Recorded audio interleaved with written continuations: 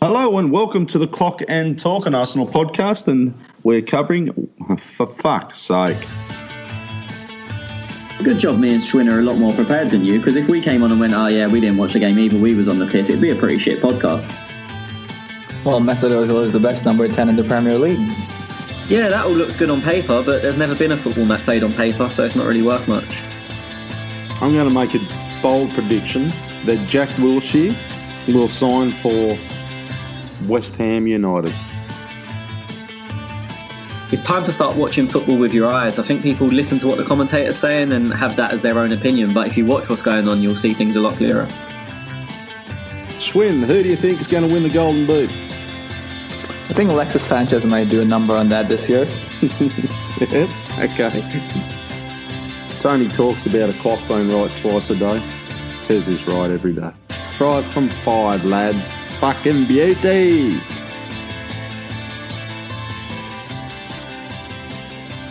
Hello and welcome to the Clock and Talk. Thank you for listening. Thank you for downloading.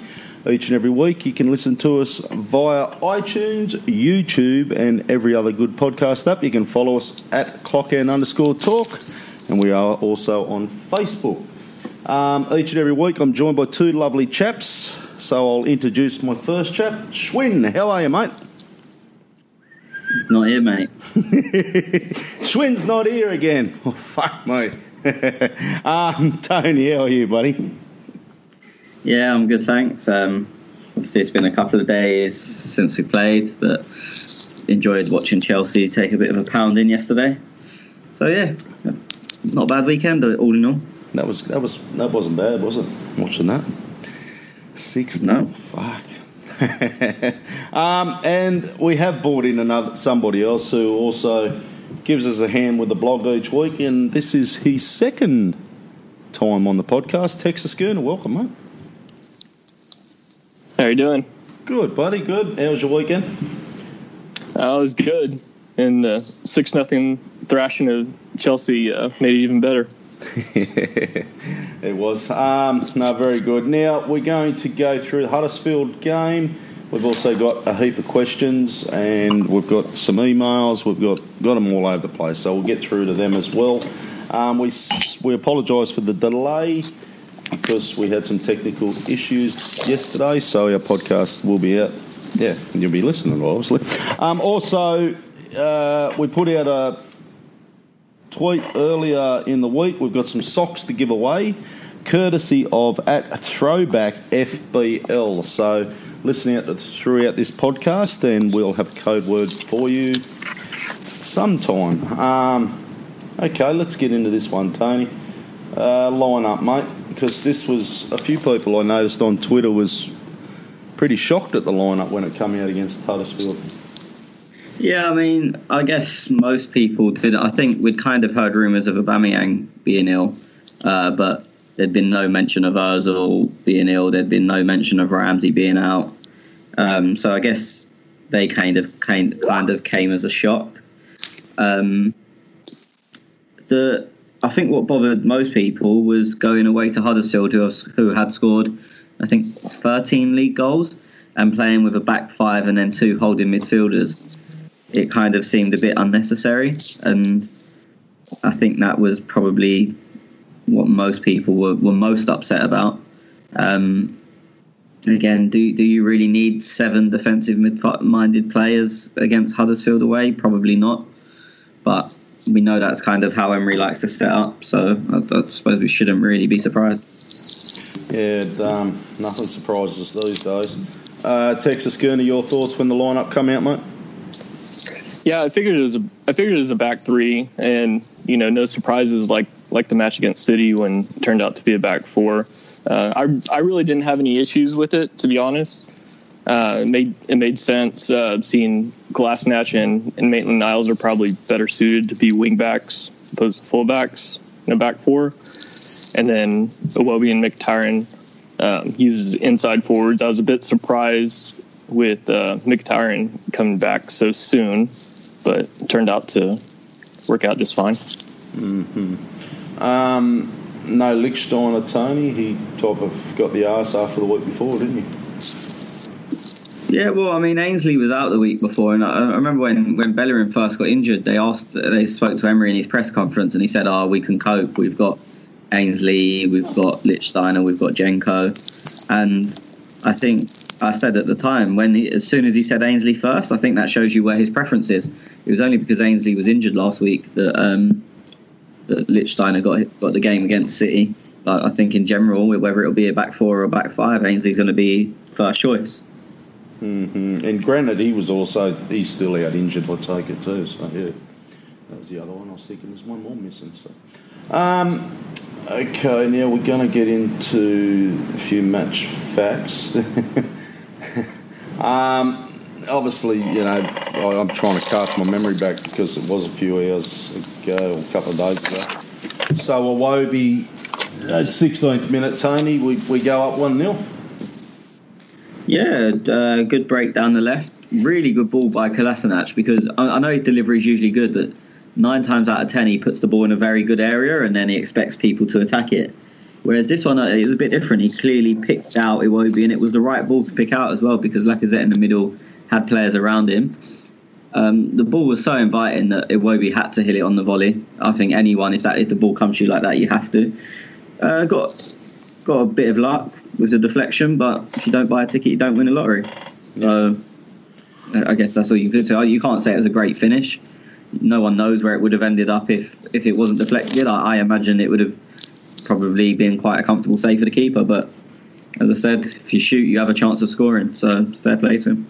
Yeah.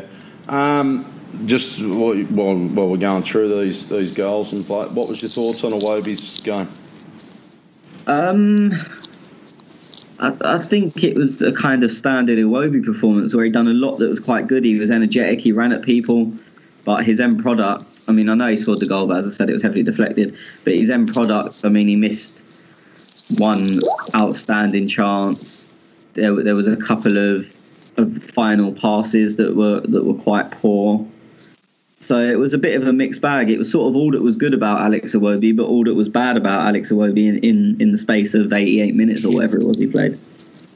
Yeah, because I've seen a few people tweeting that he had a good game. I'm not taking nothing away from him, but it's probably his better game in the last couple of weeks that he's had. So because he has had some shockers. Texas Gonner, mate, pretty much that was the first half wrapped up, and then we sneak one in just before half time. Lacazette gets one assisted by Maitland-Niles in the 44th minute, mate. Yeah, I noticed Huddersfield were extremely high up the pitch, and we broke through their press. Iwobi, he was involved in this one. He played Mkhitaryan through. Mkhitaryan almost lost possession, and then he found Maitland-Niles on the overlap, and Lacazette was picked out on the far post. Give credit to Lacazette on this one because he actually did what he's often criticized for, and that's not being in the box on the end of moves like that. And he was in the right place at the right time on this one. Mm-hmm. Tony, look, mate, and this is where it type of goes to shit, really, because we go into the half time. Look, it was Maitland-Niles gets a yellow card in the 55th minute. I'm trying to think what that even was now. I remember. No, I can't really remember. It wasn't much too important. Look, there's a couple of substitutions. El Neni came on for Torreira, 56 minute, and then Suarez, he came on for Mkhitaryan. Pretty standard, I suppose. Well, I mean, Mkhitaryan was never going to do the 90. To be honest, I've never been a Mkhitaryan fan, but I thought he had a really good game. But he was knackered just before he came off. There was an attack, I think it was like in the moments, literally 30 seconds before he came off. And you could see he just couldn't move. And you can't blame him for that. He's been out for, 6-7 weeks. So that sub was always naturally going to happen. The Torreira one was a bit weird. I mean, I don't know what the reason was for it. It's not a criticism. It's just a sort of no one really expected it. And yeah, it was. It was odd. Well, the next sub was the odd one for me. Iwobi for Willock. Where'd that come from? I mean, I think Iwobi had just missed a couple of good chances, and I don't know if he wanted to just give these players minutes, because you look at how bare our squad is at the moment. To be honest, I expected it to be Nketiah. I thought they'd bring Nketiah on for Iwobi, give you that pace running down the wing. As we were still 2-0 up down the time, you can play channels, you can chase it. And bearing in mind where we've only got 2 strikers at the moment who tend to play together, I thought he'd look to give the third one in Eddie some minutes.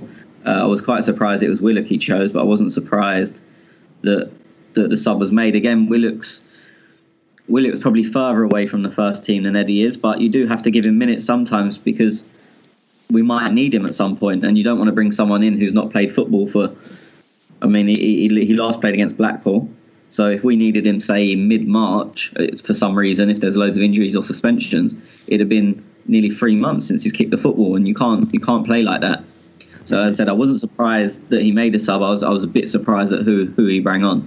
Yeah, look, and nothing against the kid. Like, it was good to see him get a few minutes. It was late in the game, and I suppose you're 2-0 up at that stage. We didn't expect what was going to happen next. So I just thought it was just a bit of a shock. That was all.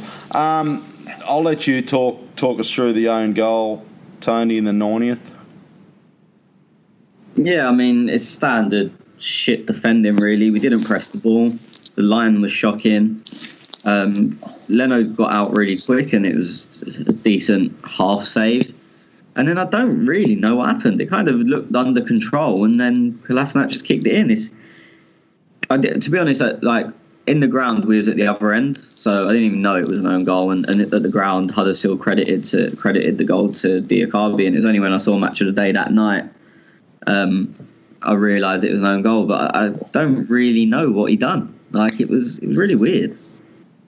I don't understand what he was trying to do, but who knows? Yeah, well, I don't know. It's fucking typical offence. Texas, I had a tweet ready to go. The end is near. Simpsons gif. I had that tweet ready to go. It was like the 92nd minute, and of course that happened. I had to delete. Yeah, get rid of it, mate. Look, as a fan, I'll let you. What did you see in our second half? Because that was probably, I don't know. There's been some shocking halves of football that Arsenal played this season, but I thought that'd be up there. Yeah, it was not pretty. It was not pretty at all. I think we took our foot off the pedal slightly, but then again, we just kind of set back, and it's not something you really expect an Arsenal side to do against a bottom side like Huddersfield. You maybe expect us to try to push on and try to get that third more than we did. The sub of El Neni coming on for Torreira, I don't think that really helped matters too much. And seeing that we were out of possession most of the second half anyways, we were. I think that only pushed us back further and hampered us getting out of our own half. Mm-hmm. Look, it's not really much more to talk about. It's disappointing that we conceded. I did see a stat, and I'm just trying to think where that was. That was actually, you'd done the match ratings, Texas Gonner, for the blog, and it was Huddersfield have failed to score in their last 8 hours and 57 minutes of footballs in all competitions. And of course they break the duck against us. So of course. Who was your man of the match? My man of the match was Koscielny. Yep. Tony? Very tight between Koscielny and Mickey, but I went for Mickey. Yeah, okay. I don't disagree with you boys. I'm just going to give a shout out to Maitland Niles. I thought he had a good game. You know, I was giving the match a second watch, and I was probably a bit reactionary and harsh on the rating I gave him. He actually had a really good first half, minus I think a few times he was a little bit loose in possession, but he was a pretty good threat down their left hand side. And every time he went down their left hand side in the first half, it was dangerous. So. Yeah, that's all I'm pretty much basing it on was the first half, because the second half was just absolute rubbish. You boys want to get into some questions, because we do have heaps there. You want to add anything else onto that bit of a rundown, Tony, or you're pretty good to go, mate? No, I think I was going to say the same. I think people, from what I've seen online, were being quite harsh on Ainsley. I'm not saying he was brilliant. And I think it's stuck in people's minds. I think the way we are as a fan base at the moment, I've seen people moaning about the 3 times he gave the ball away and not the time he got an assist, which was a great ball and stuff like that. I think people remember the negatives, and then that gives them a harsher view of him. Again, he wasn't excellent, but I've seen people absolutely hammer him, and I guess everyone's seen the social media posts by now that people have been tweeting him and on his Instagram. And I don't think he was anywhere near... I mean, look, no one should ever get abused, but I don't think he was anywhere near bad enough where some people should think, he's the one we should target. Yeah. Oh, look, Arsenal fans alike, mate. Got to target somebody. I was just going... Oh, actually, sorry, can I just say one thing before we get into questions? Yeah. So there was tweets going around of people saying, the Arsenal away end is shocking. I can't believe I still go and watch these guys when they're booing off our own player that scored a goal in the game, talking about Iwobi. Didn't happen.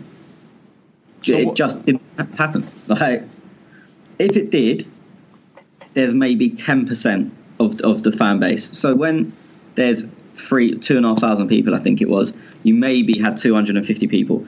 That's not really audible amongst 25,000 people.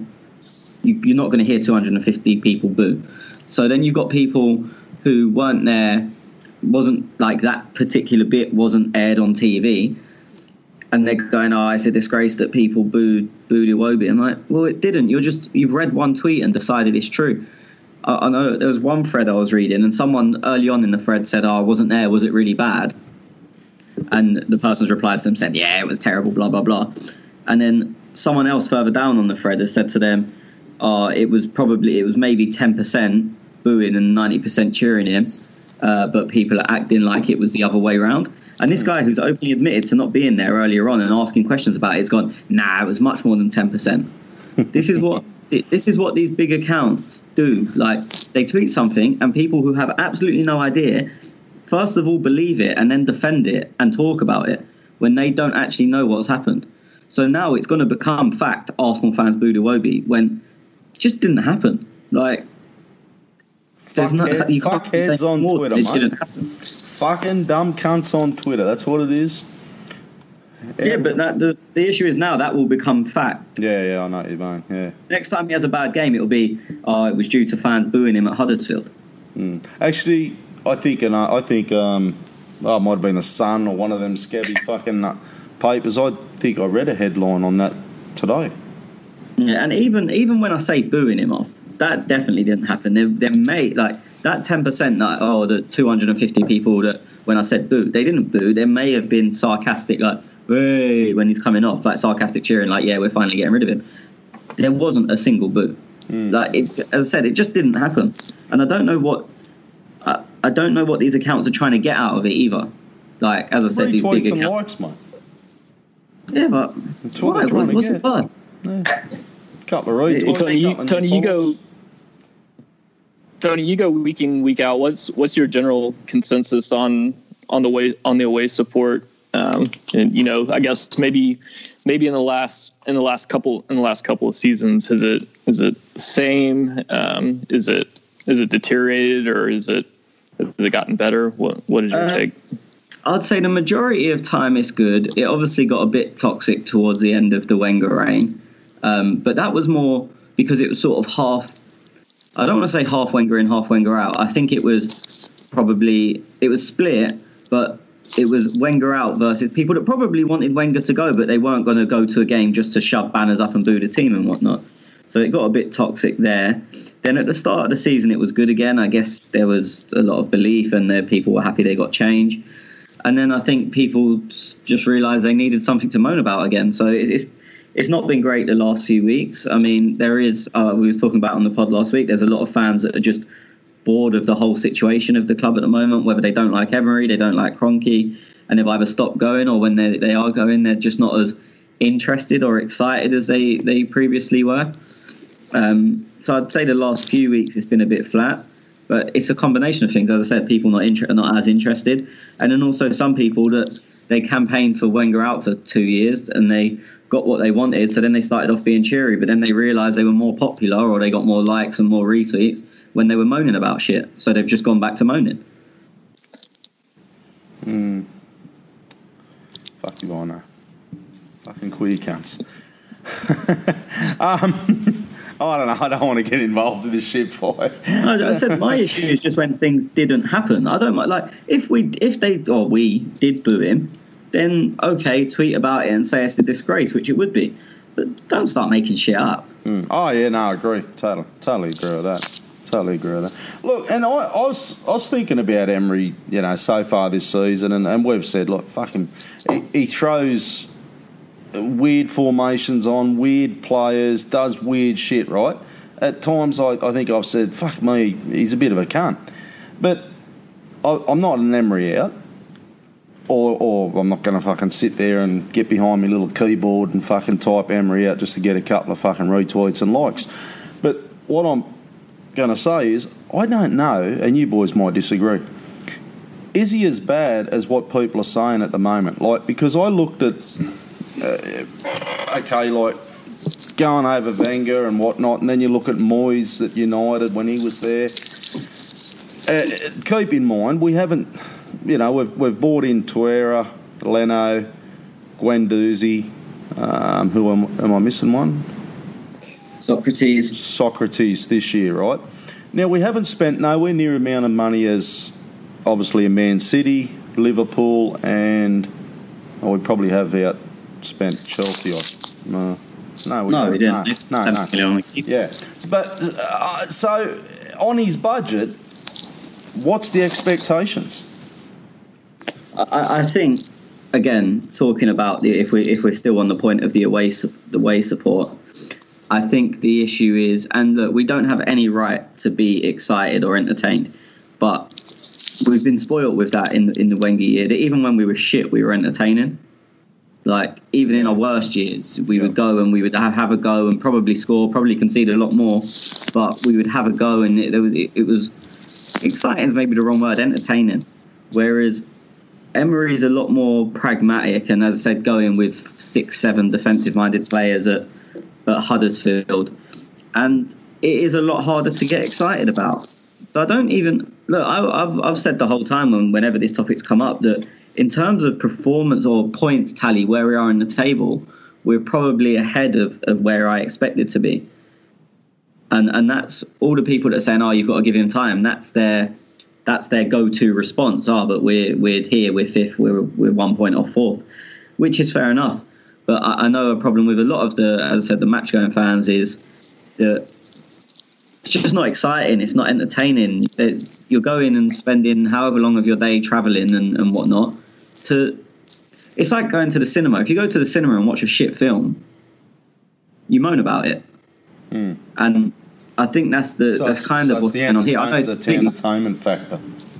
Yeah, and look, we don't have a divine right to be entertained, but you can't sort of erase 22 years of history. And I think that's what it is. I think that's the struggle a lot of people are having. Mm-hmm. Yeah, look, it's your classic substance versus style, and in terms of where we are in the table, I mean we're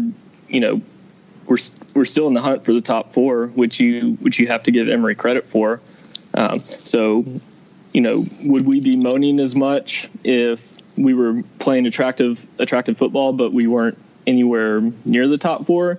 I think it's a little bit of a catch-22 with some of our fans. They're going to be moaning. They would be moaning either way. We win ugly, they moan, or we play attractive football and we lose and we moan. So I agree. I completely agree. I personally think if we was 5 points off the top four, say, so 4 points worse off than we are, but play an attractive football, I think there would be less moaning. I think what also is a bugbear with a lot of people, and what's pissing a lot of people off, is we're not playing attractive football. We seem to be a lot more negative, yet we still can't fucking defend. Like, if we was a lot more negative and we was like confident of keeping clean sheets every week, I think again more people would put up with it, because it's like, we might only we're not playing the style, but we're rock solid, we're tight as you can be. But it seems like we're defensive for no reason at the moment, and again, I think that's what's also annoying a lot of people. Yeah, it's a really strange one. We're putting substance over style, yet we have, arguably a softer underbelly than we did before. Yeah, but keep in mind, boys, we've been strung by injuries too. Like we never expected Holding to go out all for the rest of the season. Yeah, but injuries are a fact of football. I'm not going to compare it to the Wenger era, but they happen then. Like it's football; it happens. Look, I was having a conversation with Glenn. He listens to the podcast, Arsenal fan, and I said, and I'll say the same thing to you boys. If Pep was managing this team, and it's come up, there's been a debate, and I read a message about Vish was having a debate with his mate as well. Is Pep a checkbook manager, or is he a great manager? Now, it got me actually thinking, and me and Glenn were talking about it. If he it was, and it's very hard to, you're only, it's a pipe dream. But if he was managing Arsenal with the budget and the injuries that we've had, would you say he's a great manager? And would he have us at where Emery has us at the moment? We'll never know. I would say, we'd be a better team. I have absolutely no doubt in my mind. What, as attack or defence? Total. I mean, it comes in. They kind of link. If his teams have 70% of the ball, if you've only given away 30% of the ball, you're less likely to concede.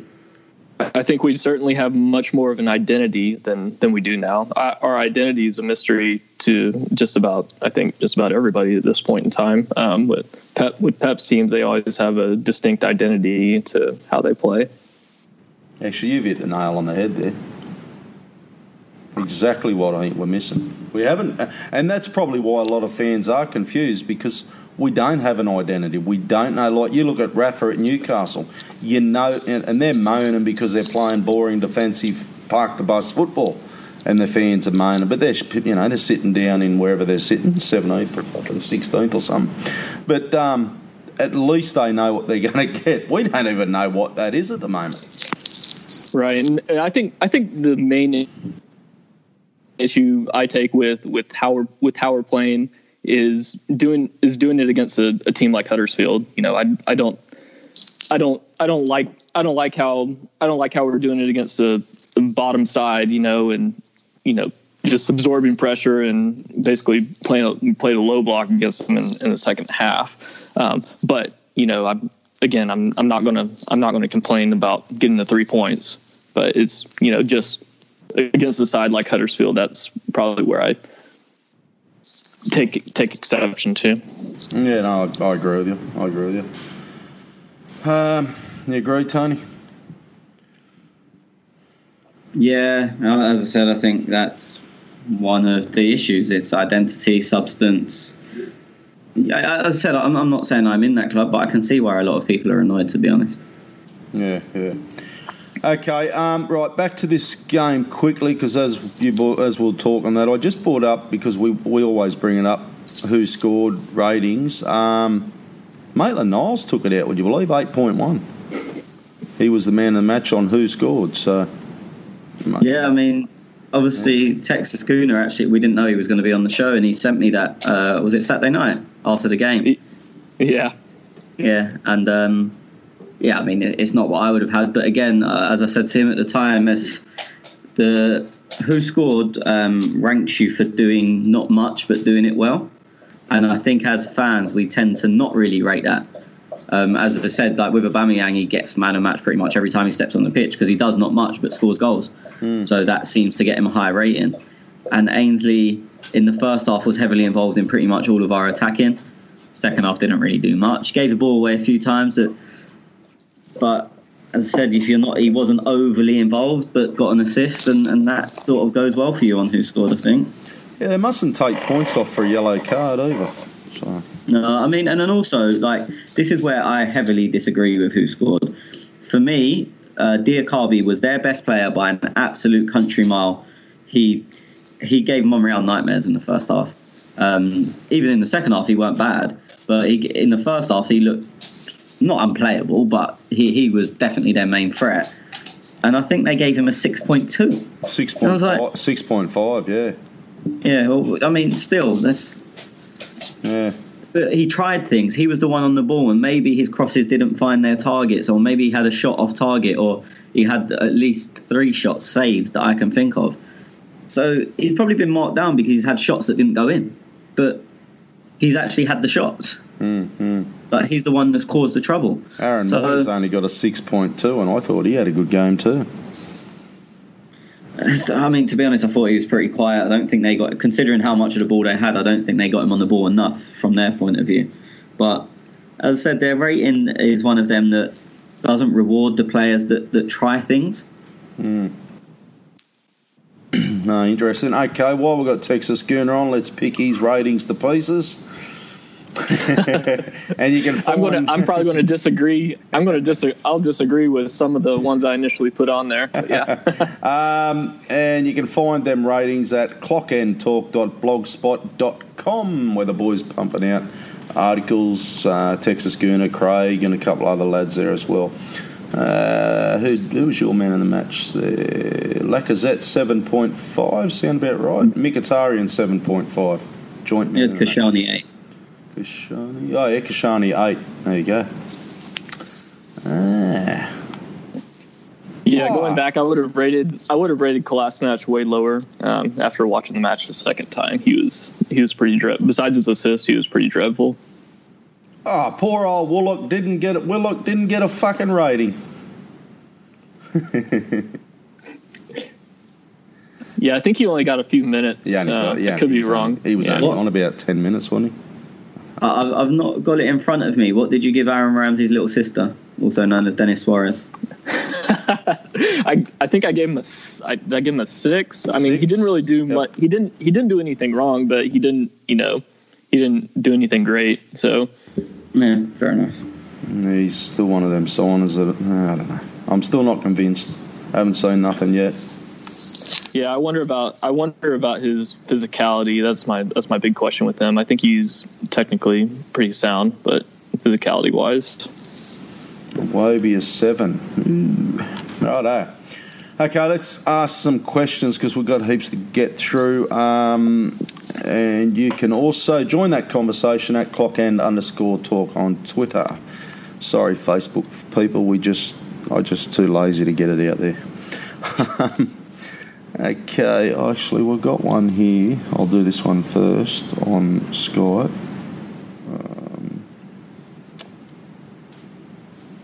From Maddie. So, Maddie, you're first up, buddy. My only question below are our remaining fixtures. Do you think we can make the top 4 provided Man United, Chelsea drop points? I guess Spurs have pretty much nailed the top 4. So he's gone through, obviously away, Spurs, Everton, Watford, Leicester, Wolves, Burnley. I had a quick look at the rundown anyway on who's got what in the remaining games. Obviously, Man United, they're on 51. Chelsea and us are on 50. However, Man United, they have the worst run to come home because they've got to play 5 of the big teams, I'm pretty sure it was. So... where we've only got to play Man United and Chelsea have got to play about 3 of them, I think. So we've got Tottenham as well away. I don't call them big time. Yeah, okay, Tottenham away. So we've got the 2, have we? Man United, Tottenham. We've got 2 United that haven't got Tottenham, but they've got the others. I know United have got the worst out of the 3 of us between us and Chelsea. Yeah, I mean, for me, just to answer the question, I think United will get it. They're in the best form. They obviously have the point lead as well. They're in the best form. And I think apart from us, so they've got to come to us, but the rest of them, Chelsea, Liverpool and City, have all got to go to Old Trafford. So although they have got the big teams, they've got them at home. And as I said, I just can't really see them losing to the small teams either.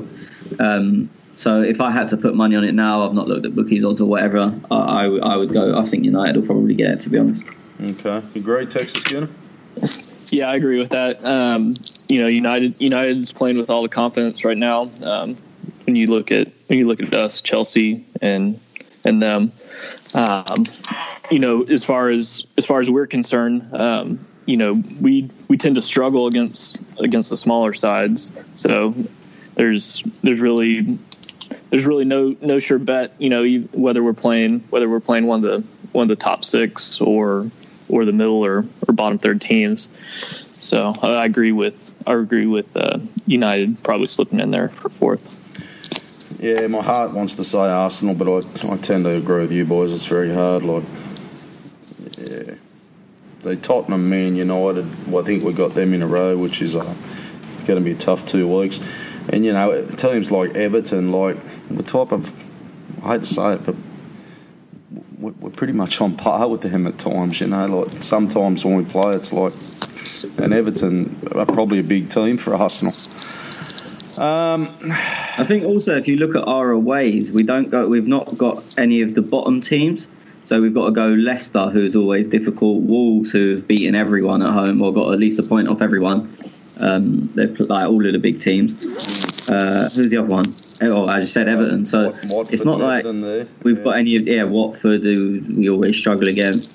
So it's not like we've got any of the bottom teams. We've played all them. We've got all the middle ground teams, and you can easily slip up in them games. None of those fixtures are straightforward at all. Those are tricky ones. Yeah. So anyway, we'll just cross our fingers and hope for the fucking best, or we'll take out Europa League, one of the two.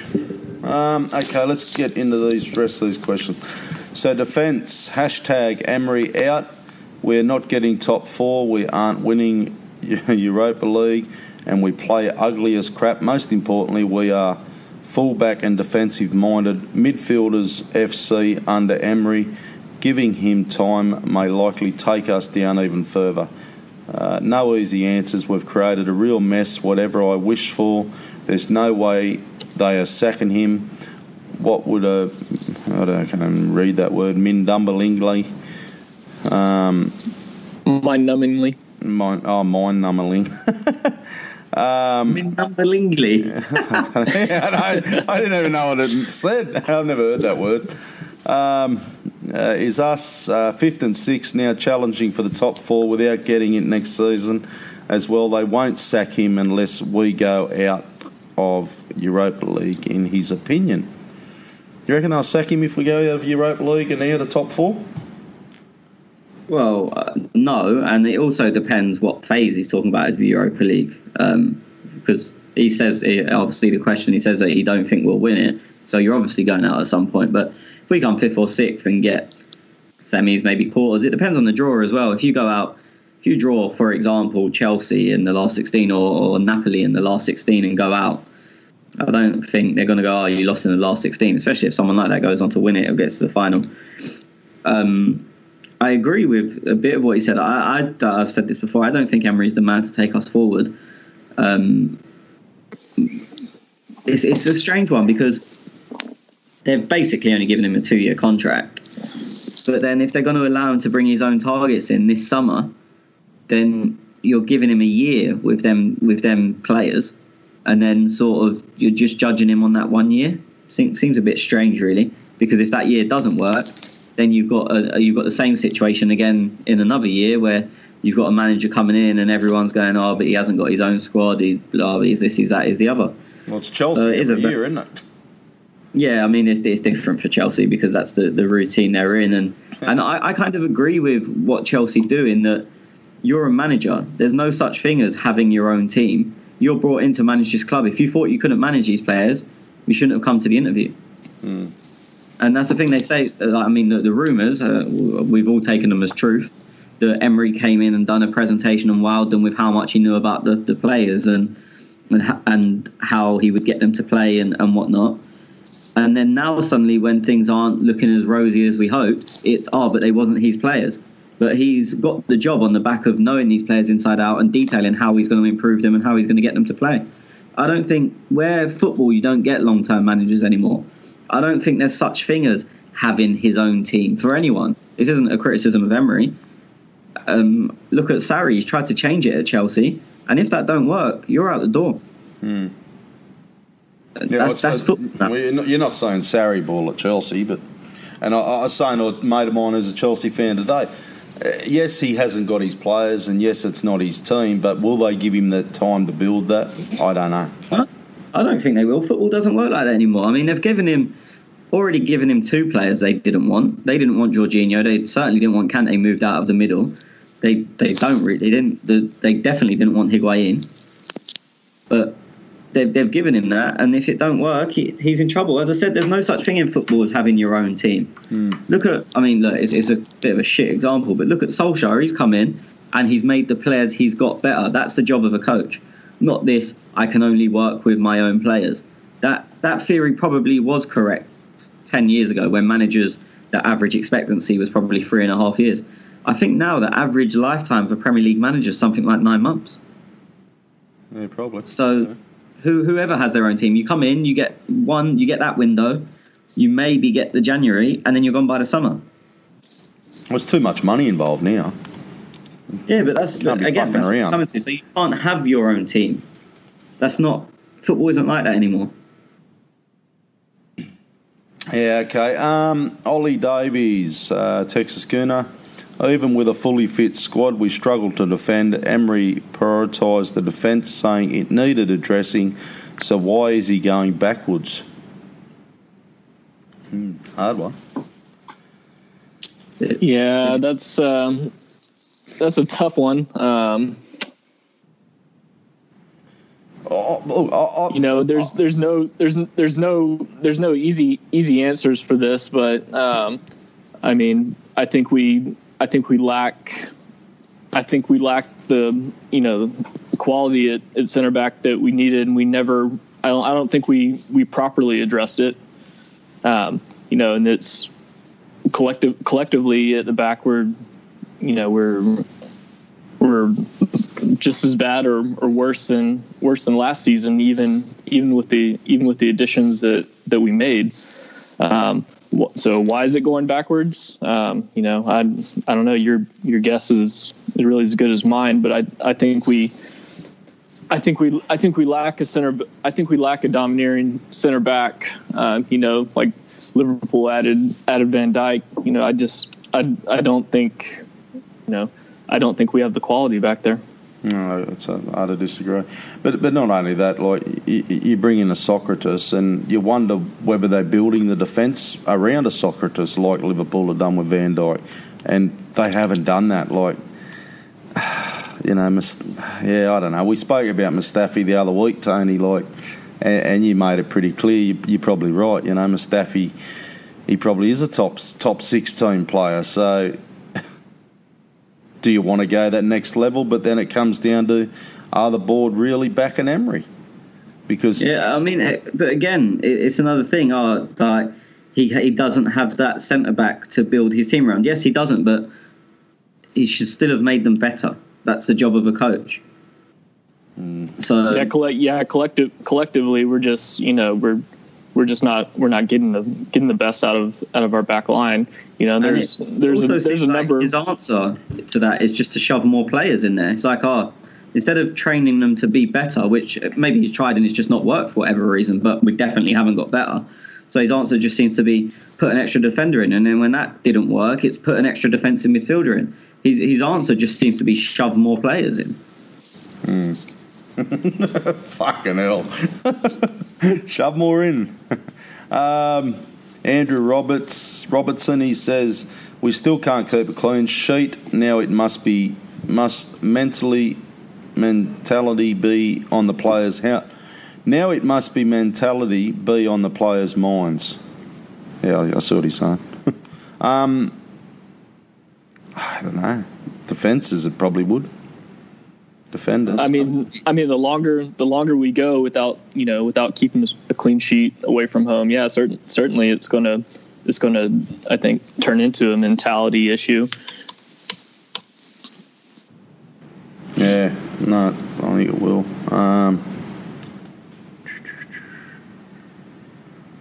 Yep, this is a good name, this one. Abhishek. I think I got that right, mate. Labouring win, is this the new style? Struggling to win. Granite was big miss to our play, as he always is. Tez is always right. I think, are there any solutions, internal or external, that you guys can think of? Tony? What's he talking about? A solution to stop conceding goals, or a solution for when Granite's out? I think he's talking about the creativity Granite brings when he's missing. You know, we probably thought, well, Dennis Suarez would probably fit that void, or some may have thought. So is that I don't know. Is what happens when Granite's out? We know how much he's missed when he's out. Well, I think it's more we don't have enough players in front of the ball. So, I mean, we've seen it times even when Granite has been there that we've had absolutely no creativity because we've got one or two players ahead of the ball, and it's difficult because the other team's going to have at least a back four and a defensive midfielder in general. So they've got at least four players, and Granite's got two options, or whoever's got two options. I think the key is to getting more people ahead of the ball, more options to pass to. But as I said, where our defensive problems, his resolution has been put more players there. That's naturally going to lead to more players behind the ball, so less options going forward, which is going to stifle creativity. I don't think we've found a happy balance between defence and attack. Well, you look at that midfield that we had on the weekend. They're all defensive mind players. Okay, Kolasinac, he gets up forward. Maitland-Niles was running the holes forward, but Torreira and Guendouzi. Would you say Guendouzi's an attacking midfielder? No, not at all. No, he plays all defensive midfielders. And I think the issue is, especially if you're on a turnover, if the other team give away the ball, your back three has become a back five. Then you've got your two holding midfielders. So that's 7 players plus the keeper. They're all in general going to be behind the ball. So then they get the ball and their options are, so the other day would have been Mickey, Iwobi and Lacazette, and they're probably going to be not as far up the pitch as you want them to be. So then how can you create, especially if the team's going to, as I said, going to have 4 defenders and then 1 or 2 defensive midfielders, and you've got a player with the ball who can either go backwards and then everyone moans, or can play forward to one of 3 players. And then it's not going to be creative. If you roll the ball into Iwobi out wide, who's maybe on the halfway line, that's not seen as creative. Iwobi then has to go and run at someone or beat someone, or if you give it to Mickey, he has to find a key pass. So I think it's the reason for the lack of creativity. Yes, we miss Granite, but I think there's not enough people ahead of the ball. There's not enough options. Well, I'm not going to. Yeah, I agree, and I'm not going to just say Granite. Let's throw Ozil in the argument as well. I mean, you can list names. You can put Ramsey there. If we ain't got enough players ahead of the ball, I don't think it really matters who's what name we name, whether it's Granite, Ozil, Ramsey, Guendouzi. If there's no one ahead of them to pass to, you could have Pirlo, Scholes, and Iniesta. If there's no one to pass to, it don't matter. Mm-hmm. I can. I'm sorry, I completely agree. Oh no, I was saying I completely agree there. And when you look at how we played against Huddersfield. Pretty much, I mean, 95% of the time, I would say you'd only see Lacazette, Iwobi, Mkhitaryan, and either Maitland-Niles or Kolasinac that were up in their attacking third, and it looked like everyone else was, it just sat back, and collectively we didn't look like we wanted to push up as a unit and attack at them. I'm just having a look. So I haven't had a chance. What were the shots on target? 4. There you go. 4 shots on target for the game. Now, fucking pisses you off, doesn't it? MAA Gunner, he says, watch how Aubameyang and Ozil and Ramsey all of a sudden fit again for Thursday. Do we go all out and the tie so we can rest players in the second leg? Or would you go string in both legs, Tony? I mean, because we've got no game at the weekend, I'd go full strength. As much as I usually don't like players travelling to wherever it is we're playing, usually some far-flung part of Europe, I'd go full strength because they've got no game until the second leg. So if you go and win out there, say 4-0, which I think we won 4-1 there last year. If you go and win 4-0 with a full strength team, then players then get 9-10 days off. Because as I said, they're not playing the weekend, and they've got Partey again, and then it's Southampton at home. So to give them 10 days off before Southampton at home would be a bit of a blessing. So as much as I usually wouldn't say this, just because of the situation we're in terms of not playing on the weekend, I would go full strength on Thursday. Yep, and then rest a few on the second leg, and then bring the full strength back for the Southampton. Yeah. Okay, Ryan Cost, Texas Gonner, he said, is it time to move on from Iwobi given his bad form in front of goal? Ooh, it's a difficult one. Iwobi's still young. He has some positive attributes that he brings to the side with his link play, he was involved in both. He was involved in both the goals, but yes, he does struggle, I think, with his decision making also in front of the goal. It's a tough one. As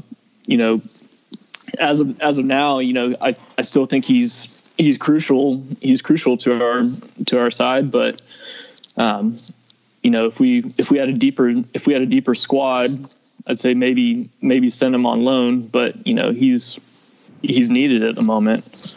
He is at the moment. Look, next season, I would like, and it probably won't happen because for some reason Emery, he loves Iwobi, but I wouldn't mind Reece Nelson coming back on from loan and send Iwobi out for 12 months on loan. See how he goes out on loan. Yeah, I think a loan move would do him good as long as it's to a correct side that would utilize him properly and obviously improve him in these aspects like his decision making and his form in front of the goal.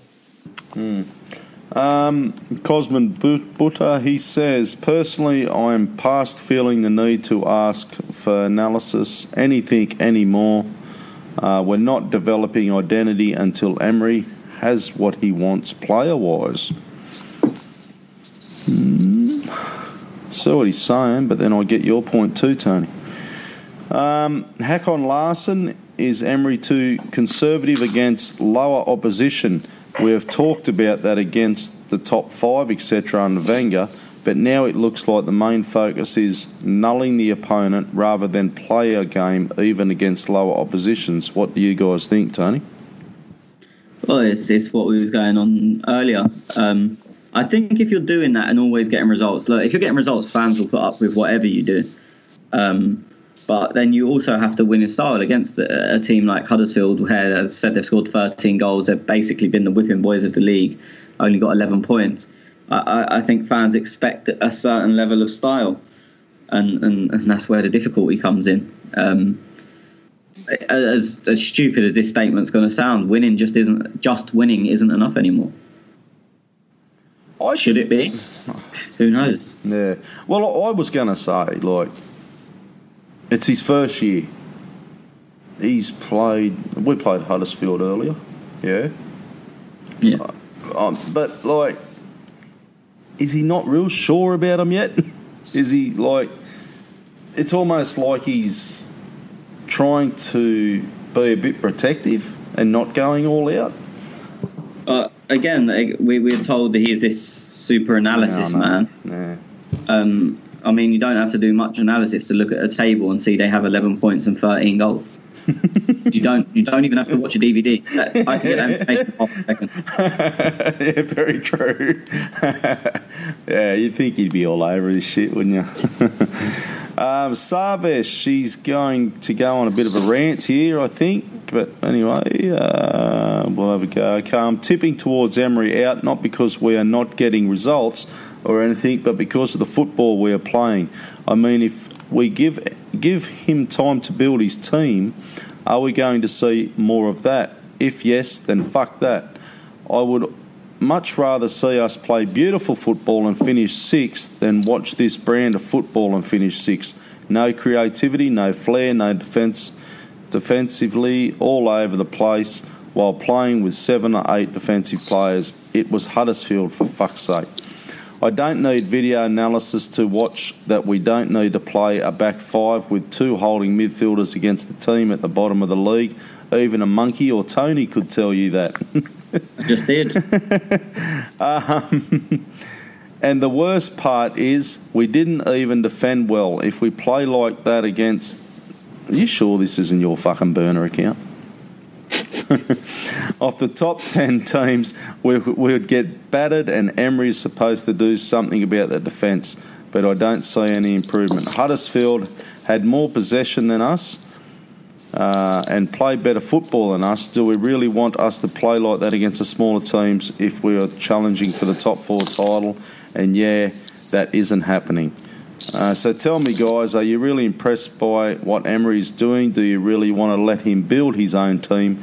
And do you think he will be an Arsenal manager for long? I don't really crib like this every week because I like the support, but I am really not liking this Emery era. Okay, let's get Texas Gonner's opinion on all that.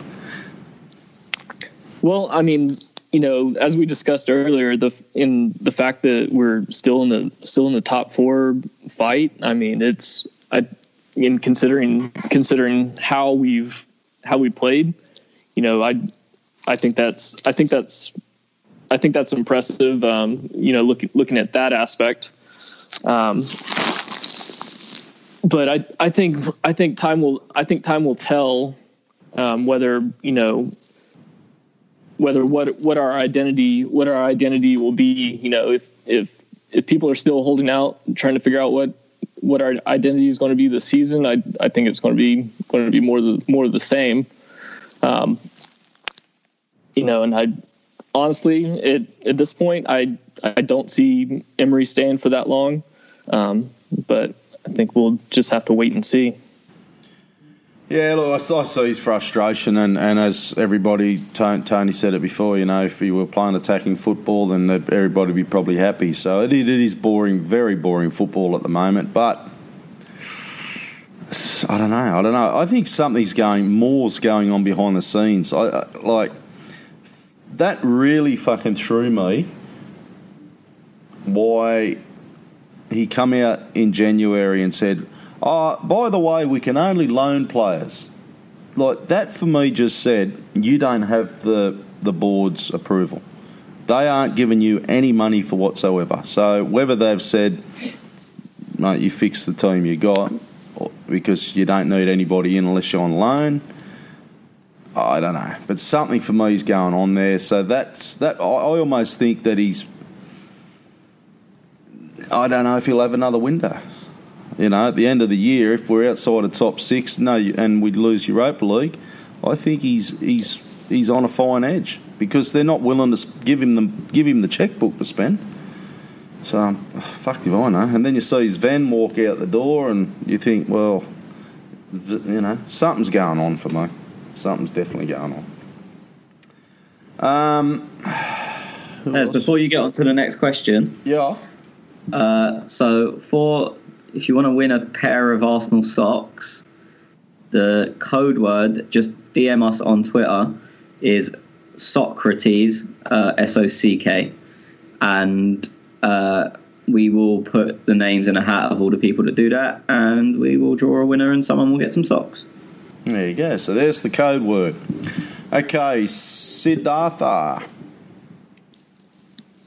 Didn't I just read Siddhartha? No. Who was that bloke? Sarvesh. Same cunt, probably. Siddhartha Sarvesh, righto.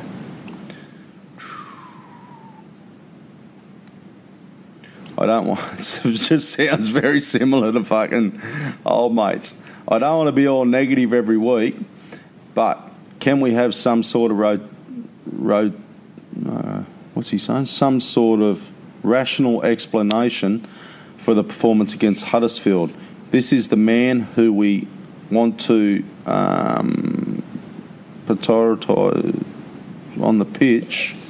What's he saying? Also, I just want to mention, I don't know about all Arsenal fans, but we used to have a lot of support because of the pretty football we used to play. So he's pretty much saying a lot like Sardesh is, the quality of football we used to play. What are we giving time for? He's arrogant towards flair players. We're letting Ramsey and Ozil go for sure. Look at the service we're providing our strikers. We cried out for this calibre of strikers years ago. Also, keeps on saying we have an outside of finish of the top four. We're wasting our resources on a shit manager. Is this all now run around against big teams and sit back and counter the small teams? I'm not saying I'll stop watching because I want to support the club, but I'm saying it's painful to watch. Please, gents, why should we give Emery time for Emery? Much love for the podcast as always. You want to tackle a bit of this, Tony? Look, it's pretty much along the lines of what Sarvesh said. So fans are upset with the defensive style of football, and I don't blame them. Yeah, I mean, especially, I'm not... This is not picking on anyone because I'm of that age. But if you're of an age where you kind of started supporting Arsenal in the Wenger era, or I mean, like, so I would probably, I think I went to my first Arsenal match maybe 2 years before Wenger, due to age. And so then most of my life, it's been playing, even if it wasn't attractive, it was trying to score football. And look, that has its positives and its merits. But then now when you see this, it's very different, and it is probably a bit harder to get behind. Also, I think a lot of people feel misled because he came in and said, we're going to play front foot, attacking football, we're going to be pressing. I would rather win 5-4 than draw 1-1 or draw 0-0, I think he said was one of his opening lines. That's not what we're seeing at all. So I think he came in and said all the right things, said stuff that got the fans excited, and now they feel a bit lied to, I guess. If he would have came in and said, "Look, this is going to be a building year. We're going to have to pack the defence a bit, and while I'm learning the league and while I'm learning the players, and we maybe will be a bit more, bit less proactive this season." I think we would still expect a bit more attacking football against Huddersfield, but I think you could maybe go, okay, he warned us of this, get behind it. And in a year's time, or 6 months from now, but I'm talking starts in a year's time, we will be learning these new phases of attacks, new ways of attacking, and this new different system. But where he's come out and said so much and done the exact opposite, I think it's left a few people disheartened. Yeah, and definitely. It's like, and I don't know where Siddhartha is or Sarvesh is, but if you boys are like me, you're getting up at all weird, wonderful hours of the fucking morning to watch Arsenal play, and let me tell you, some games is fucking hard to watch at 3 o'clock in the morning. Mate, that Huddersfield second half, that's fucking, yeah, it's hard. MAA Gunner. There could be a point separating 4th and 6th. At what point do we decide which route is the best? Yeah, it's not a bad question. I'll go to you, Tony. The same as what I've said all season, when the games start to really clash. Like at this round, there's no clash because we've got them on Thursday, no game in between, them on Thursday again. When it's down to the games that you're really going to have to play your first team in and go all out to win, then that's when the decision has to be made. And that may only be 3 weeks away, but we never know. You could get a nice tie in the last 16, and then that question can be delayed another 2 weeks or another 3 weeks. So I think the time is... I don't think there's an actual answer. It's just when the fixtures start to clash in that kind of way. Okay. MAA Gunner also says, Schwinn's burner accounts have begged me to stop the attack on Schwinn. Sorry, lads, it was fun while it lasted. Fucking Schwinn, eh? What a cunt. ADE, or Addy, 3 centre-backs, 2 DMs whilst playing about the bottom team in the league. Second half struggles again. Poor formation and starting lineup again. Substitutes I didn't understand. Left his personal signing on the bench for what reason? Yeah, we're ever going to see old Dennis fucking son start? You'd think that'd be the game for him to start.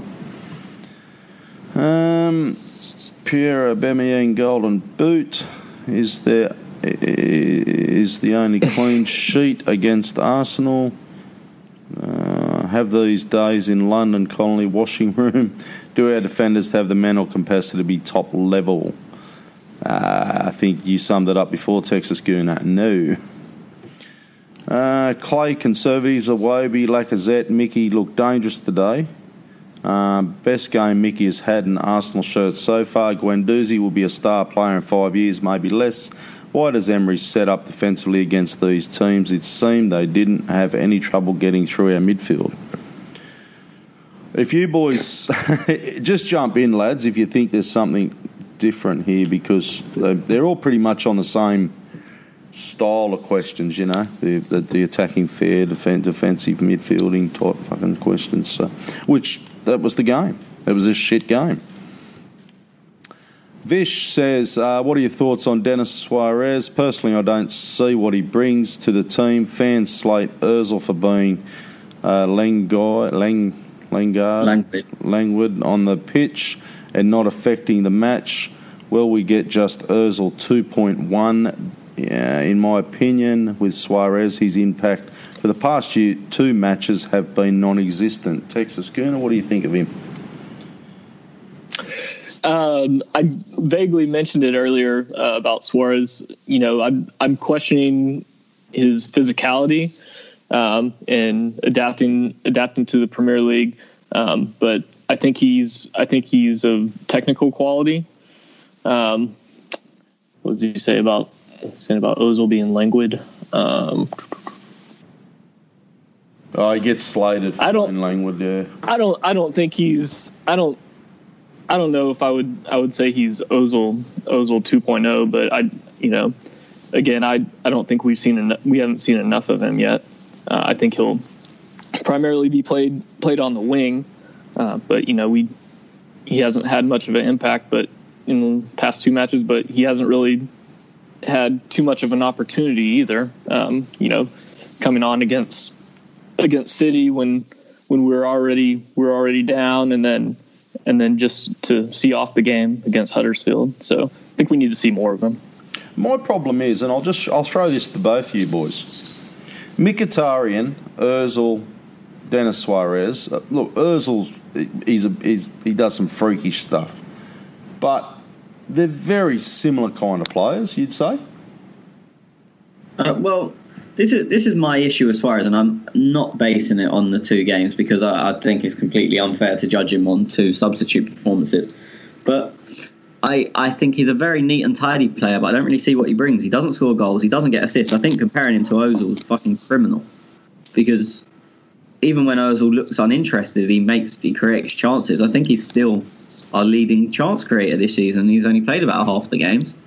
So with Denis Suarez, again, he's neat and tidy, but does he impact the game? And that's my question. For me, from what I've seen previously to Arsenal, is probably not, or not enough. And again, but the style, I don't like them type of players. Yeah, but the style of play that they bring, like look, let's say Mkhitaryan and Dennis, they're very similar players. But again, I think Mickey does more. He's going to trouble the goals and assist charts. I think I can't remember the exact number, but I think Denis Suarez has got 9 goals in his career. Yeah, I think Mickey's probably got that for Arsenal, and most fans will tell you he's been shit for us. I'll tell you he's been shit for us, but he's probably got the same amount of goals for us as Dennis has got in his whole career. Yeah, and Mkhitaryan, I think he's the type of player that really helps drive us forward into the final third. But he's also a little bit loose in possession. Where Suarez, I don't think he'll quite give us that drive into the final third, but he's probably a lot tidier in possession than Mkhitaryan is. So I don't think you can really compare the 2 just from what I've seen so far. Okay. Okay, Vish says we're in the hunt for the top 4. I'm not going Emery out like many of our fans.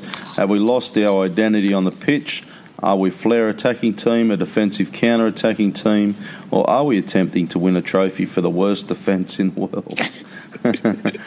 Oh, it's hard to disagree with any of that. And we've covered a lot of it anyway.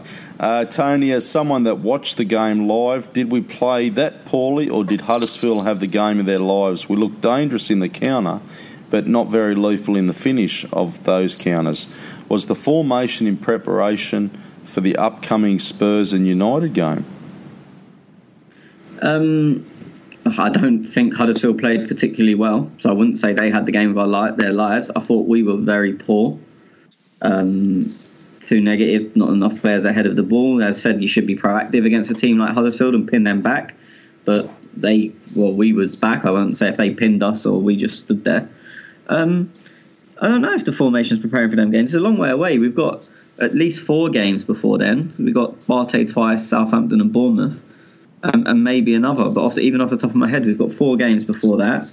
We changed formation from the week before. So City, we played a 4 at the back. This week we played 5.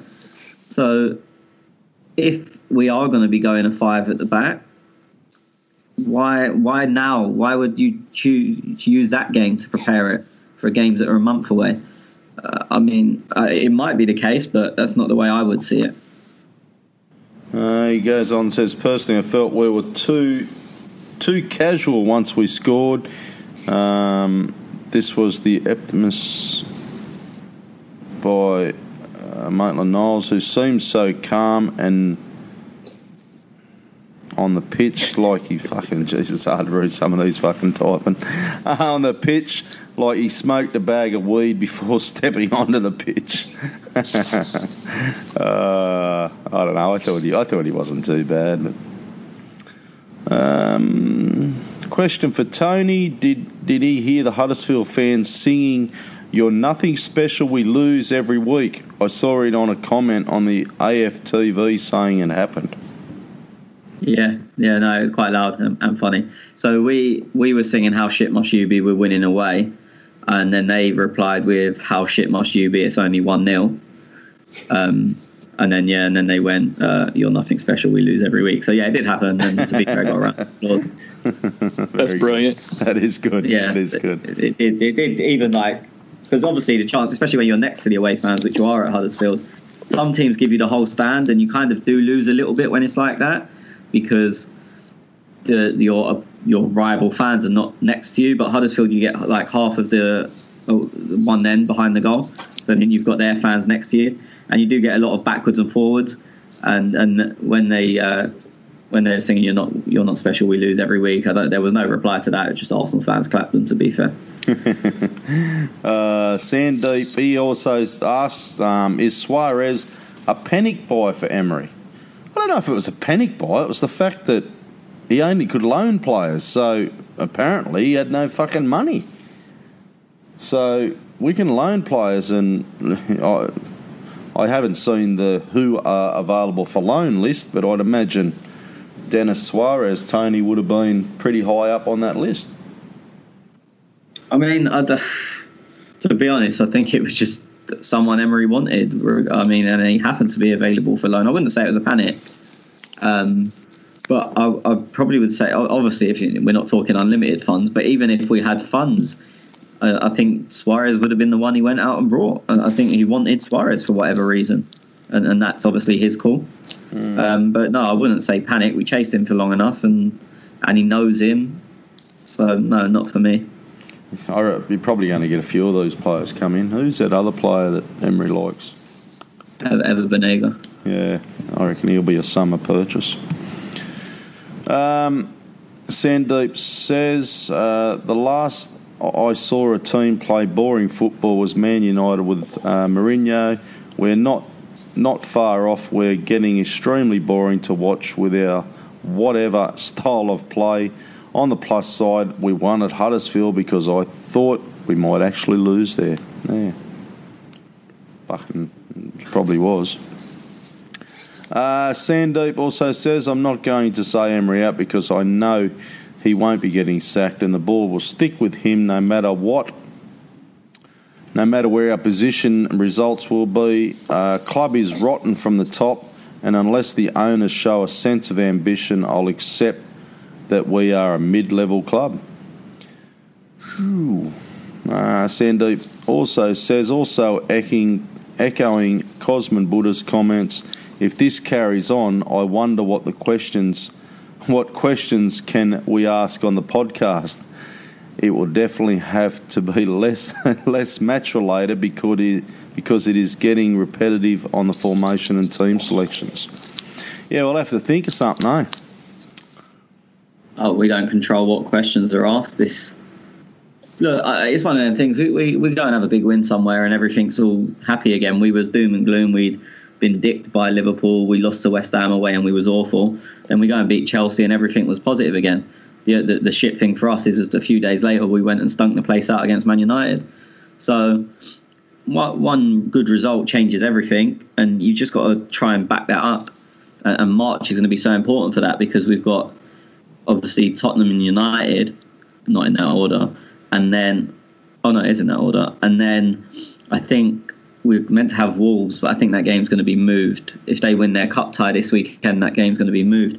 But we'll have some Europa League games in between, hopefully. It's momentum's a big thing. So if we win 3 games in a row, if we beat Tottenham and United, these questions are all going to be fucking completely different. No, I was going to give him a topic on Schwinn's life or something. He's always interesting. Ask us about Schwinn's destinations and his sightseeing that he goes and all that. Well, he's here for a couple of games. So if anyone wants to meet him, I won't be there, but I'm sure he'll be more than happy to have a drink and buy everyone a drink. It's his round because he's the traveller. That's how it works. He'd probably drive his Ferrari to the game and sit in some corporate box. I did get a ticket in the box, to be fair. You did? Yeah. Fucking hell. Fucking Schwinny. Okay, Sandeep says OGS Manager of the Month, Unai Emery Dickhead of the Month. I'm just putting it out there. I don't think that's an actual award. Oh, fucking classic. I like that. Yeah, see, I like that shit like that. Hakon Larson on the Arse blog pod with Ornstein. Orny is talking about how good the backroom organisation and staff is getting and is now. He never say or talking about Emery is the right man or not for the job. Should we pay attention to what do you think? Tony? Obviously, you. I wouldn't pay much attention to it. Again, Ornstein's leaked stuff by the club. We've all known that for a long time. So he's not, even if he thought the manager was terrible, it'd only be an opinion, and he's not going to come out and say that because suddenly your privileges very quickly get revoked. And also, I think with a backroom staff, they tend to not change too much. I know we've seen what we've seen with Sven, but in general, they tend not to change too much. So they're not set up for a particular manager. That's the system we'll play by, and whoever the manager is deals with that, basically. So I don't think it's a case of we're setting this team up for Emery. We're setting this backroom staff up, and whoever the manager will be at any time deals with that, basically. Okay, Hakon Larson. Are fans so stupid in real life they appear on social media? If that's the case, I pray for the future, fucking hell. I reckon some of these cunts should have an IQ test before fucking creating a profile, mate.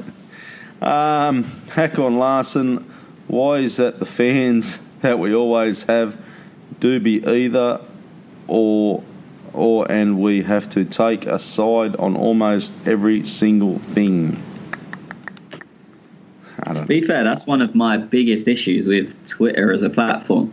Like, say for me, for example, I'll hammer Lacazette one week if I don't think he's been good, and then it's suddenly Tony hates Lacazette, and it's like, no, but if he's not good, like 1 week, I'm allowed to say that. Doesn't mean like you get comments like, well, don't cheer his next goal then. No, that's not how it works. Like, you can be honest. It's okay. If someone's bad, say, you know what, they didn't do too well this week. I don't. That's what the question is. Basically, you have to be in every decision. You have to be either or. You can't just have an opinion on something that happened that week. You have to be Lacazette's terrible or Lacazette's the best player in the world. You can't be 1 week he's good, 1 week he was bad. For some reason, that's not allowed anymore. I don't get it. Some people don't know where to draw the line between being critical and then just trying to hound a player out or something. They think it has to be one or the other. But it's totally fine to be critical. Yeah, I think a lot of people double down as well because, say, 1 week they've said he's been bad. Not like anyone, but I don't know. I use Lacazette as an example, but anyone. For 1 week they say he's been bad, and then the next week they feel like, oh, I don't want to seem to be wrong. So then even if he's good, they have to bring up some excuse that why he's actually really bad and he's just been lucky or whatever. And the same with good. So they go over the top, he scores a goal or whatever, he keeps a clean sheet, and they go, he's the best keeper in the world. And then next week when he's shit, they have to, or not so good, or doesn't keep a clean sheet, they have to come up with a reason why they wasn't wrong the week before. Like it's okay. It's not flip-flopping to have an opinion on what happened that week and change the opinion next week when something different happens. That's how things work. But as Hakon says in the question, it seems on Arsenal Twitter especially, you have to have one opinion on everything and stick to it. And I really don't get it. I don't read it. I fucking stay well out of this shit. No, but I mean, again, using Lacazette's example, how many times have we seen people that like, you don't even have to look at who's given man in a match, and it doesn't matter what happens. You can tell before the game. Yeah. Mate, and as I've told you guys, if I do a poll, I deliberately throw one in just to be a cunt. Yeah, but no, that's what I'm saying. You say you don't read it, but you are fully aware of it because we see it. I am aware of it. Or the weeks, again, I've used Lacazette as one example. Some use someone else. The weeks where Xhaka's going to be the worst player on the pitch, like, or certain people are going to say, "Oh, Xhaka was shit." They might as well write their ratings before the game. Mm-hmm. Oh yeah, I get lots of ats when Granite's had a shit week. Just keep atting me, cunts. I don't really care. Hakon Larson, I'm just trying to understand this question a little bit. Is Emery shipping away big name players because of maybe this bad experience from PSG? Not that he doesn't want to be challenged, but he wants players that listens and does the job without any questions. Do you guys think about this? If you kind of understand what I mean, if you kind of understand me, Tony. I think the only reasonable explanation is that his time at PSG has scarred him. It might be wrong, but looking from the outside, it's the only logical conclusion I can come to. I don't know about the listening thing because there's big names like Cavani, Neymar, Dani Alves, Verratti, who he had problems with at PSG, and Ozil here. Just because he's a big name doesn't mean he doesn't listen. I mean, we've never seen reports in Ozil's career elsewhere of him being difficult to manage. I've never heard anyone complain about him at any club. In fact, the opposite in general. So, as I said, the only conclusion is I wouldn't bring the listening part. I think the first half of the question is the natural conclusion of what we see from the outside. The second part of the question, I don't know the answer. No one knows the answer, but I wouldn't agree with it from what I know of just watching football and reading reports. Okay. That RC fella, brace yourself for another episode of hashtag Yak On with a Hack On. You got your own hashtag Hack On. No, I'm trying to ask you something, Texas Gunner, but it's lots of just rants, mate. So it's not real questions here. Clock end from Awobi, at Awobi. Fucking yeah. Don't worry about S. Awobi season SZN 17. It's Awobi season 17. I'm assuming. Okay. Question for the pod: should we be lowering our quality expectations for the summer? Example: replace looking at the Dembele's 22, quick, skillful, and getting relegated like Tony. Troyer transfer, find hidden in plain sight gems. You have messed up so much of that question. I just realised that. Unbelievable. Well, you read it. Go on. I've not got it in front of me, but it was along the lines of: should we stop being linked with high quality players like Dembele and look for sort of young, unpolished diamonds like Diakabi, who's 22, young, quick, and whatever you just said, or Tony's shout of someone like Adama Traore earlier in the season. But you just went from, should we move on from Dembele to 22, quick, blah, blah, blah. Okay. So basically, should we be looking for hidden gems as opposed from the Dembeles? Yeah, I'm going to start this off by talking about Diakabi because he's mentioned him specifically. I know next to nothing about him. He was very good on Saturday. They lost 5-0 to Chelsea, so it's hard to say he was very good, but again, he looked like the only player that was going to do anything. But that's my knowledge of him, so I don't know how good he is. But in general, I think that's the market we're going to have to shop in, and fans probably won't like it. But, I mean, even, say, Nicolas Pepe, who a lot of people want, is he really a big name, or has he become a name because someone said they wanted him and then he scored a lot of goals in France this year and he's kind of become a bigger name just through people talking about him? I think the hidden... Well, I don't know, because I would have said the hidden gems is the way to go, but we've just sacked the guy who's notorious for finding them. So, fuck knows. What about you? If we're on the self-sustaining model, I agree with you, Tony. That's the route we're going to have to go, and especially if we end up, we don't know what's going to happen, but if we end up in the Europa League again next season, that's probably more of the type of players we're going to go for. Yeah, I don't mind that model. I don't mind trying to find these younger players. My problem is, does that mean we're going to become a selling club? We're going to find these younger players, are we going to keep them? Or are we going to find these younger players and we're going to sell them in the next 2 to 3 years and then try and go that's again? I mean, that's the self-sustaining is a way to please the fans that you're a selling club. If you say you're self-sustaining, it means we're going to buy people for cheap and sell them for more, basically. So yeah, of course we are. So we're going to be a selling club. Yeah, but I mean, I'd still argue that basically any club without a sugar daddy aren't. Liverpool have done it differently, but they still are. They get players. They got Sterling for next to nothing, sold him for 50 million. They got Suarez for 20, sold him for 80. They got Coutinho for 8, sold him for 120 odd. And then they've been self-sustaining, but no one sees it now because they've brought in Van Dijk, they've brought in Salah, who's done unbelievable. They've brought in Alisson. But in a way, they're the target. No one's called them a selling club when they were selling Suarez, Coutinho, and Sterling because of the way they replaced. But it's exactly the same model. They buy them either young or cheap or when they're slightly unknown.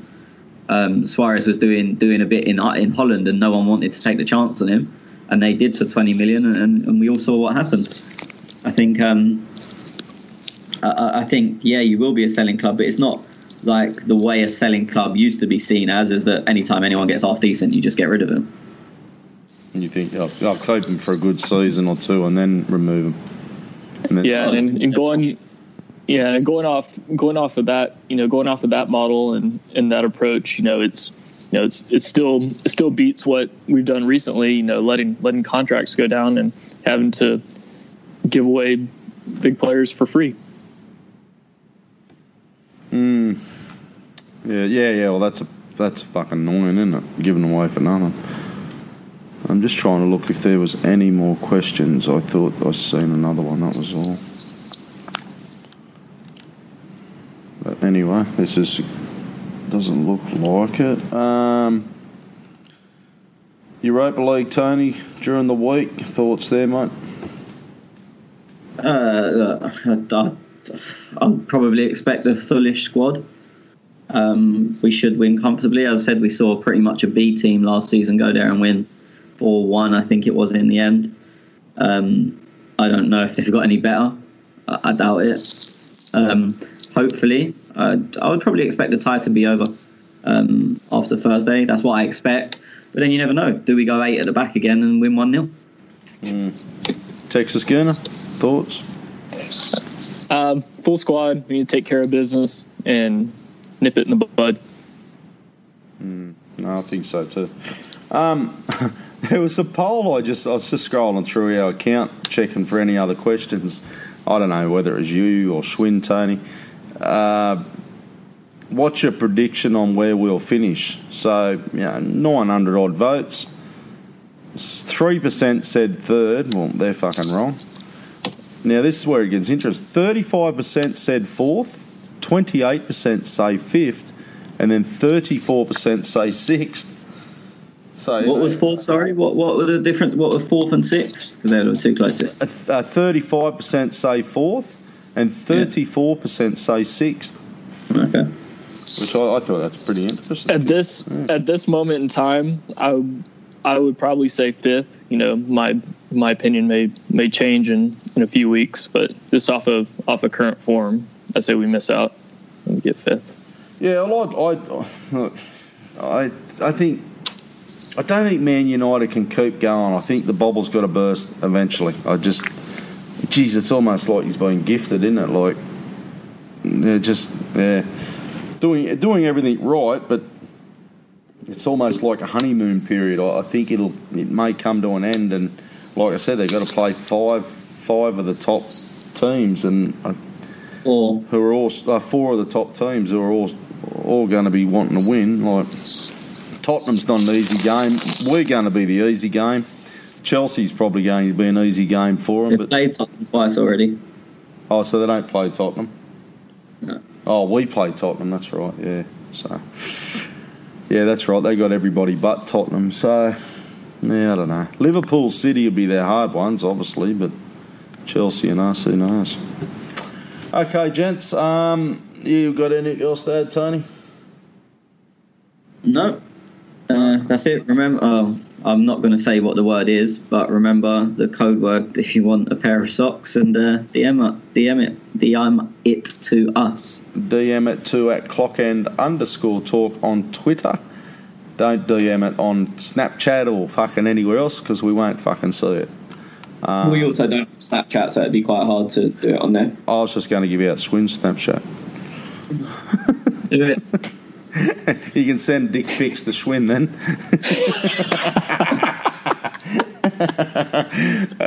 He loved that. Righto, boys. Texas Gonner, thank you for joining us, mate. I apologise. There wasn't a lot of questions there really to aim for you, buddy, but yeah, it was good to have a chat. No worries. It was a pleasure. And thanks for having me on. No worries, mate. And thank you again, Tony. We'll speak to you in a couple of weeks. Yeah, we're going to do Europa League one because we haven't got a game next week, so we're going to do one after Bartek. Yeah, we might do because, we probably will, because we might even throw in somebody asked us to do our sell, loan and buy or something. I can't remember what it was now. And I've got a great title for the episode as well. So yeah, we'll probably do that next week. Who we keep, sell or loan, I think it was. So yeah, we'll do that next week. And thank you everybody for listening. Thank you for downloading. Thank you for subscribing. If you're an iTunes subscriber, don't forget to give us a little rating. We have heaps of people that say they will, but the cunts never do. So thank you everybody, and good night and goodbye. See you, boys. Adios. Bye.